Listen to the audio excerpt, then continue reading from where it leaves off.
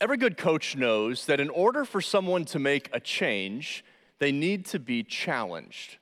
That even the most talented athletes, in order for them to experience change, a new habit, a new way of doing things, a new opportunity to see new things, that they have to face some sort of a challenge to get them to change. Jesus knows this about us. Jesus wants to see us changed. He longs for us to become more like him. In order for us to change, Jesus challenges us. In fact, that's what we're going to see in today's message. In the passage that we're going to be in, we're going to see Jesus make some pretty significant challenges. And the big theme of the message today, and if you're taking notes in our journal as we go through the Gospel of Mark, you may want to write this down. The big idea for today's message is where there is no challenge, there is no change. That where there is no challenge, and this is just true for anything in life, where there is no challenge, there is no change. But where we see change take place, it means that there was then a challenge to get us there. And today, as we open up to Mark chapter 2, Jesus is going to challenge us. And so I want to invite you to receive that challenge from him. So open up to Mark chapter 2 in your Bible, and if you want to use one of the blue Bibles that we provide for you, it's found on page 1524. Page 1524, and as you're turning there, those of you who are joining us online, great to have you with us as always, and I hope that you'll open up Scripture to Mark chapter 2 as well.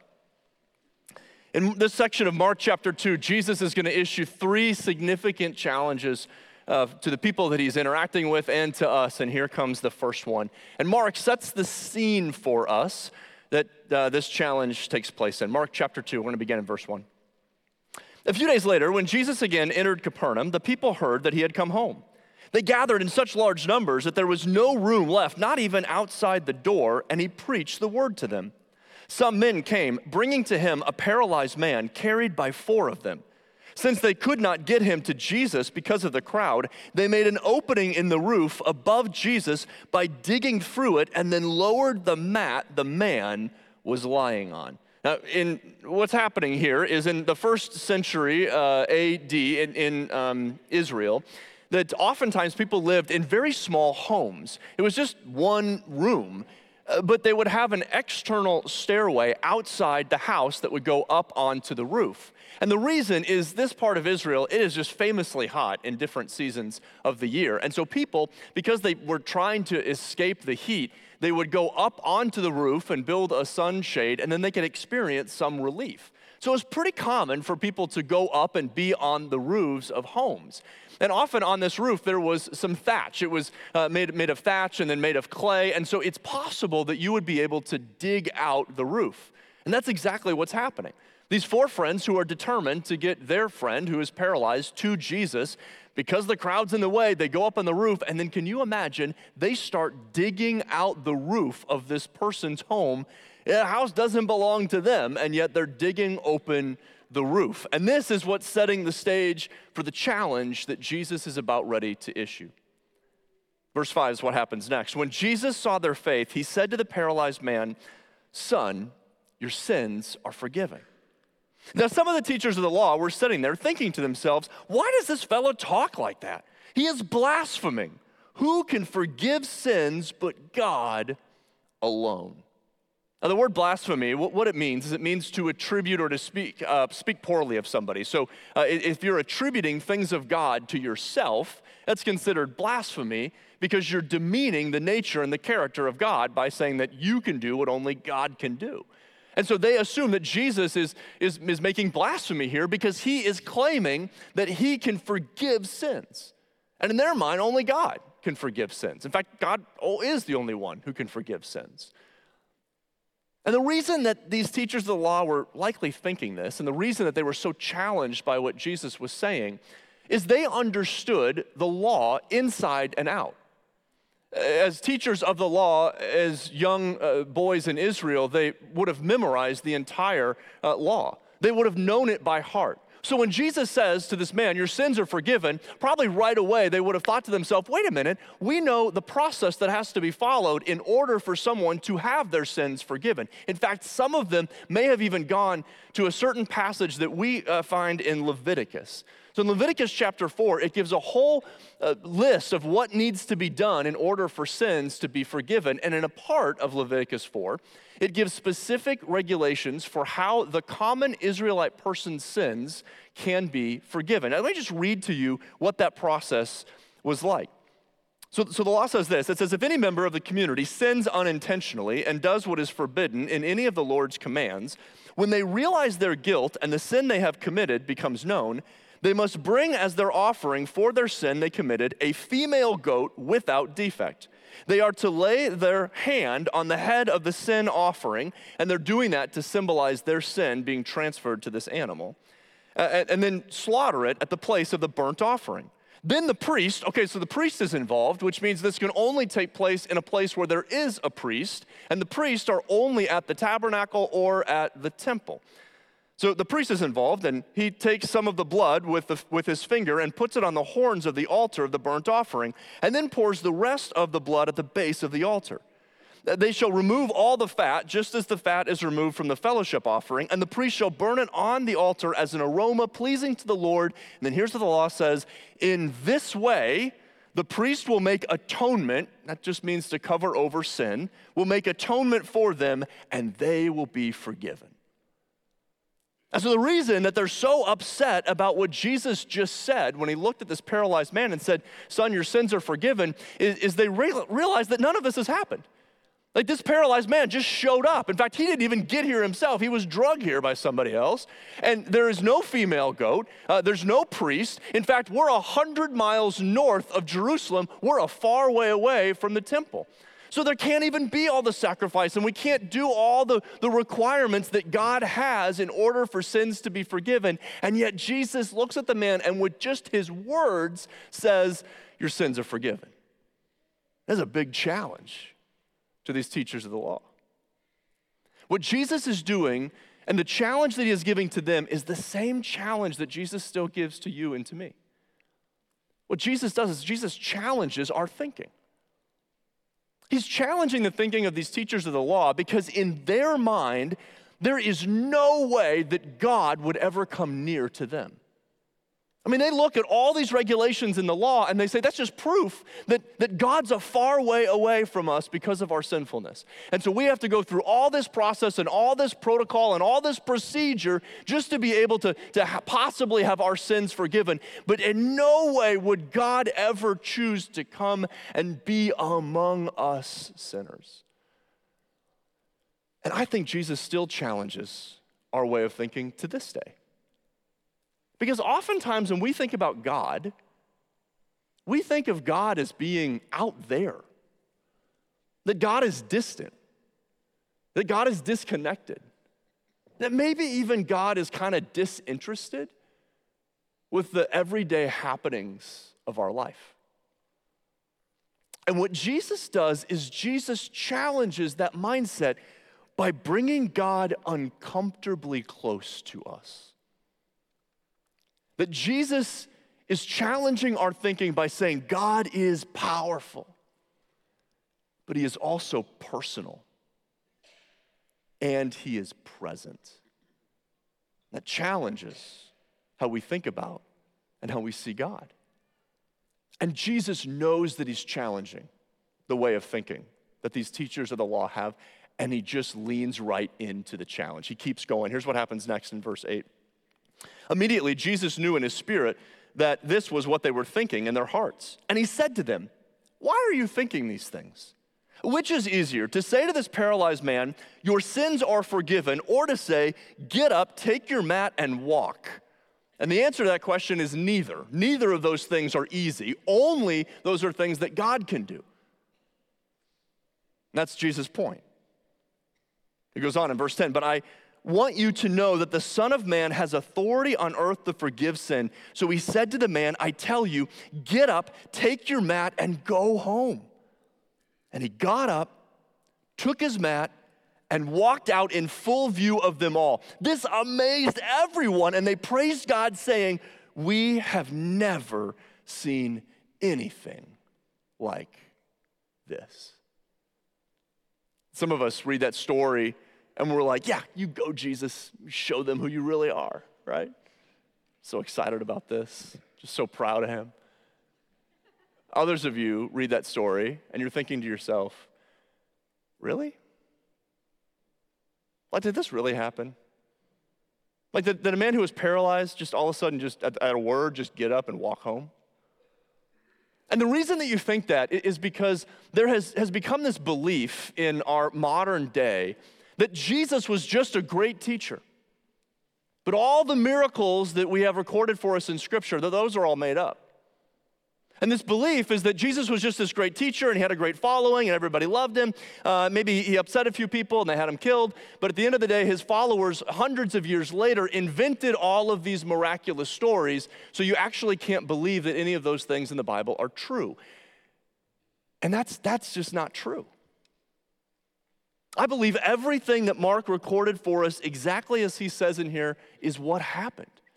That this miracle did occur. And you can be confident that the miracle occurred. And here's why you can be confident in this. One of the reasons you can be confident that these miracles actually occurred is because of Jesus' words himself. If you go back and you study what was happening in the first century in Israel under Roman occupation at the time when Jesus lived, Jesus' teachings were super countercultural. I mean, he challenged people. He pushed back on expectations. But his teachings were one that would not have been popular. And in fact, people would not have leaned into his teachings because they were challenging to them. In fact, the only reason that people paid attention to Jesus' teachings is because of all of his miracles. And when he did all these miracles, it drew the crowd in, and people were amazed at what they saw. And because they were drawn in, then they started listening to the words that Jesus had to say, and they found out that his words were right. And that his teachings were onto something, and it started to change and to transform them. But without the miracles, you never get the crowds that actually follow Jesus. And Jesus actually says in himself, he says, I'm using this miracle to authenticate my teaching is trustworthy and true, and you can trust my word. But the other reason that I'm confident that this happened is actually because of how Mark records it for us. Mark, as Dale mentioned last week, is likely the eyewitness account of Peter. And you can just see Peter's personality throughout the document of Mark. I mean, Mark is a fast-paced document. You read it, and it's like this happened, and then immediately, and immediately, and immediately, and immediately. It's like we're one thing to the next to the next. It's just this, it's like frantic. You read it, you're like, I need to catch my breath. This is just like so intense. But even in the midst of this frantic, fast-paced document, Mark pauses in certain points all throughout this document, and he gives really specific details. Like he names names, and he puts them in certain locations. Which means if somebody was reading this, you could go back and you could kind of put all those pieces of evidence together, and you could find out that this was likely written before 70 AD. Which means that many of the people that Mark cites, they were still alive when he wrote it. Which means people could have taken that document, they could have gone to these places, they could have spoken to the people that were involved, and they could have asked, did this actually happen? And in fact, we know that that did happen because Luke, when he writes his document, he opens his gospel by saying, I have thoroughly investigated everything that's been reported to you about Jesus, and I found it to be true. So Mark never would have made up or invented these stories because of how specific and how early it was written. But the most compelling reason that I'm so convinced that this miracle and all the other ones occurred is because this is not the biggest miracle we believe in. The biggest miracle we believe in is that at the end of his earthly ministry, Jesus went to the cross and was crucified. And he did that to take on the punishment that was due for our sins. And think back to that passage that we just read in Leviticus. See, Jesus became that sacrifice for us. But rather than being a one-time animal sacrifice, this was the sacrifice to end all sacrifices because it was God himself being sacrificed. And that was proven because 3 days after his death, Jesus literally rose from the grave. And when he did, he proved that that was God himself. Because God's the author of life, and death cannot keep life down. And so because Jesus rose from the grave, he's proving that his word is true. And here's Mark's point in all of that. He's saying this, that Jesus can forgive us of our sins. And that is such good news. That is such good news that Jesus can forgive us for our sins. In fact, for some of you, you're hearing that and you're like, that is good news for me. Because you've been wondering if your sin could ever be forgiven. You've been wondering what it would take for God to be able to atone for what you've done. Right? It's good news. Here's what that means. It means it doesn't matter who you are. It doesn't matter where you've been. It doesn't matter what you've done or what has been done to you. God loves you, and Jesus can forgive you of your sins. And there are others of you that hear that, and you think to yourself, yeah, that's good. But so what? I mean, so what? Like, it's good because I won't have to go to hell when I die, and that's going to be obviously better, and I'm grateful for that, but like, the reality is it kind of hasn't changed much of my day-to-day life. Like, what difference does the fact that Jesus can forgive my sins mean tomorrow morning or later this afternoon when I'm dealing with all the stuff that I deal with? What difference does this actually make? And it's almost as if Mark anticipates that. Because in the next scene, Jesus leans into this challenge a little bit more so we start to understand really what this is about.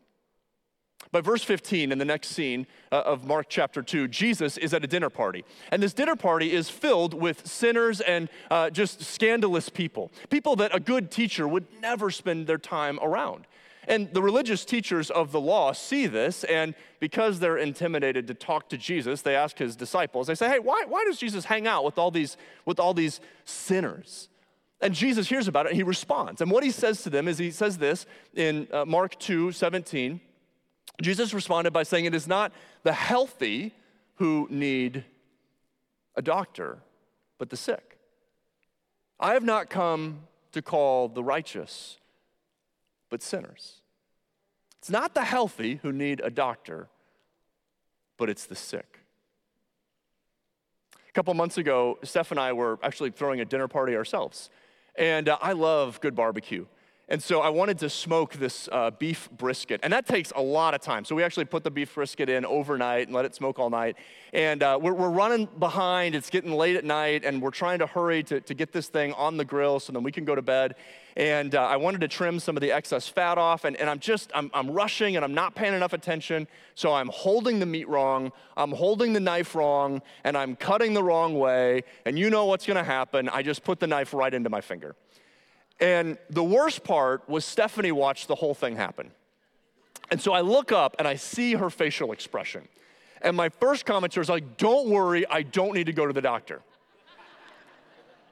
So 25 minutes later, I'm checking into the ER.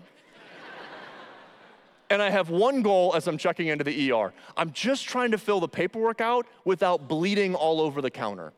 Because this thing was gushing, right? It was obvious I needed to see someone about this. Spiritually speaking, some of us are like that. Our sin's obvious. We're like bleeding all over the place. We know the hurt that we caused ourselves. We know the hurt that we caused others. We recognize we need a Savior. But there are many of us who look at our life and we're like, I think I'm good. I mean, not perfect. I've had some bumps and bruises along the way, but everybody has. Maybe even a cut here or there, but I bandaged it up and I'm okay. I don't need a Savior. Not that bad. And to that, Jesus challenges us. He challenges us because the question is your bleeding more internal? Do you have that area of sin in your life that nobody knows about? But just you? You have that thing in your past that you think nobody's going to find out about, but you know that it's there? Or maybe for you, it's just this sense of a lack of contentment. It's like you've been able to accomplish everything that you've wanted to accomplish in your life.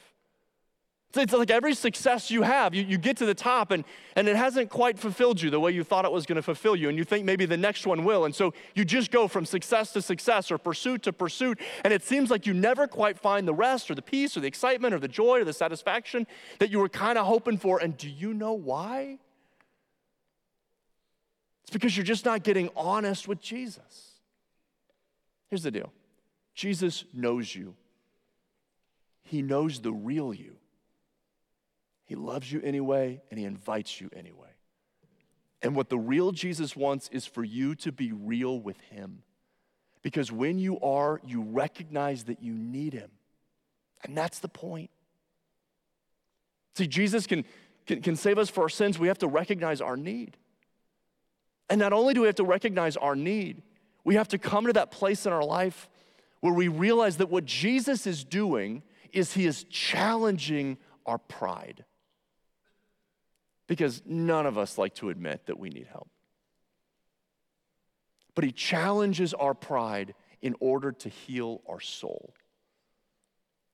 That was what Jesus meant by that statement. It's not the healthy who need a doctor, but the sick. His point is, you're all sick. And I know, because I created you. And I'm among you. And I understand, but I've come to heal you. But you've got to recognize that you need it in order to experience it. And listen, so many of us are not experiencing the change that Jesus wants to bring in our life because we're not letting him challenge our pride and admit the fact that we need him. But even for those of us that have come to that place in our life, even those of us who have admitted that we need Jesus and we've asked him to forgive us our sins, and he has, there is still one more challenge that he has for us. And that challenge comes at the end of this passage in verse 22 of Mark chapter 2, and Jesus makes this really peculiar statement. He's talking about wine and wineskins. Here's what he says. He says, no one pours new wine into old wineskins. Otherwise, the wine will burst the skins, and both the wine and the wineskins will be ruined. He says, no, people pour new wine into new wineskins. What in the world is he talking about? In the first century, when they made wine, what they do is they would take goat skins, because goat skins were incredibly strong, but also very flexible. And so as they would pour the wine into these goat skins, the wine would begin to ferment. And as the wine ferments, it starts to release carbon dioxide, and so the wine skin starts to expand. And because of the flexibility and the strength of those wine skins or those goat skins, they would preserve the wine so that it could age properly. But after the wine had aged, and if you took one of those goat skins that was dried out and brittle, and you poured new wine into it, as it starts to ferment and the carbon dioxide starts coming out, it will burst the wineskin. Here's Jesus' point. Jesus is saying, you can't add a little bit of me into your old way of living and think it's all going to work out. He's saying, you can't have me come in and bring my forgiveness into your old life and not expect some things to change. Because when Jesus comes in, he starts to bring transformational change. And he says, if your expectation is that I'm gonna come into your life and just forgive your sins and not change anything else, it's about to get really messy. Because I'm gonna blow this thing open. And that's what brings us right back to our first scene. We're right back into that house that has the new skylight. And Jesus is standing there talking to these Pharisees, and he's challenging them. And not only is he challenging their thinking, he's also challenging their and our expectations.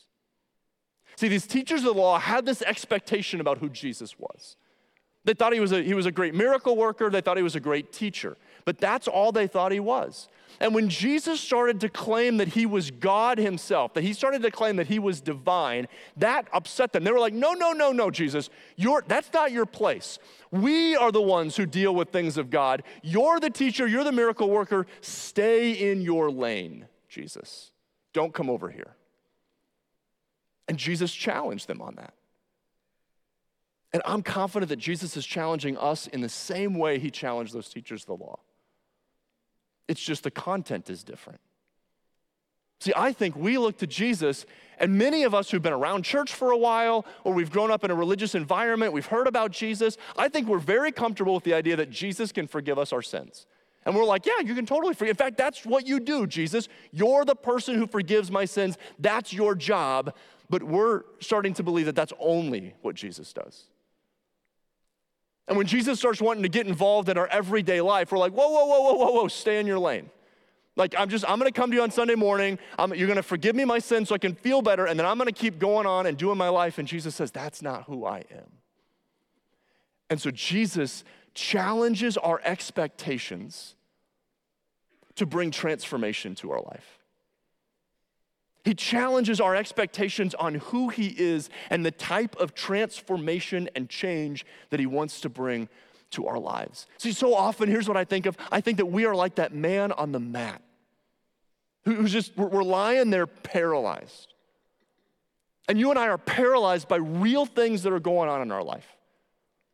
We are paralyzed with a sense of fear about what's happening in my job, or what's happening in my family, or what's happening to my kids. We're just paralyzed by it.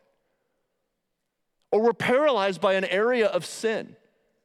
And for years you've been trying to get rid of this, you've been trying to do it your own, you've been praying about it, you've been trying really hard, and you're not getting anywhere, and you just feel like you can't move, you're just paralyzed.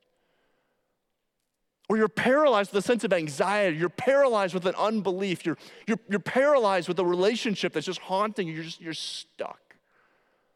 And we are very content to hear the words of Jesus, your sins are forgiven, but we never think or have an expectation that he's gonna say to us, get up and walk. Because we're not coming to him in that way. And so it's like we're holding back from all the change that Jesus wants to bring, because listen, we don't let him challenge us. And every good coach knows that where there is no challenge, there is no change. That's what Coach Dre learned. Dre is a varsity basketball coach here in the Twin Cities, also coaches a great AAU program. Very accomplished coach. And he knows that in order to see change, you gotta be challenged. And Jesus has challenged him. A little over a year ago, there was a family on one of his basketball teams that invited him to come to church here at Wooddale. And so he and his family came, heard about Jesus, said yes to Jesus, and started learning about what it means to have a relationship with God through Jesus and growing in his relationship with him and learning more and more about the Bible and about who God is. It was transforming for him. I mean, he had grown up hearing about God. He never assumed that God wanted to be personally involved in his life. And on the outside, you'd look at Coach Dre and you'd say, man, you got it going on. Like, your life is really good. Like, you're having success. You've got all these athletes that are having, notoriety, and then they're at big name schools, and look at all the success you have. But internally, Dre had a little bit of an internal bleed that nobody knew about. Debilitating anxiety that would just sweep over him. And when it would hit, it would just be like moments where he was just lying paralyzed on the couch, just afraid to move. And so not long ago, he was actually here at church. Dale was given a message, and something that Dale said in the message, just God spoke to him, and he realized that Jesus wants so much more for him than he ever could have imagined. And he realized that he's not really trusting Jesus with this thing that's like debilitating for him. And so he prayed a prayer that was like, he got real with Jesus. It wasn't like a, hey, fix me, and hey, help me get better. It was like, hey, I gotta be honest with you. I can't do this. Like, I got to get real with you, and I actually believe you can do something about this, but I got to trust you, and I got to give it to you. And Dre tells the story that it was in that moment that God met him in just an incredible way. Speaking to him and just giving him a sense of peace and comfort. And right about then, as he's having this experience, his phone vibrates. A text message is coming in. And it's from the same family that invited him to Wooddale Church. It said, Dre, you've been coming to church for a little over a year. You've said yes to Jesus. Baptism is your next step. Are you ready? And he said in that moment, it was like God was confirming for me, I see you, I've got a plan for you, and I want to be involved in changing you. And next weekend, Dre is going to be on the stage being baptized along with several other people in the name of Jesus. And he was able to be changed by Jesus.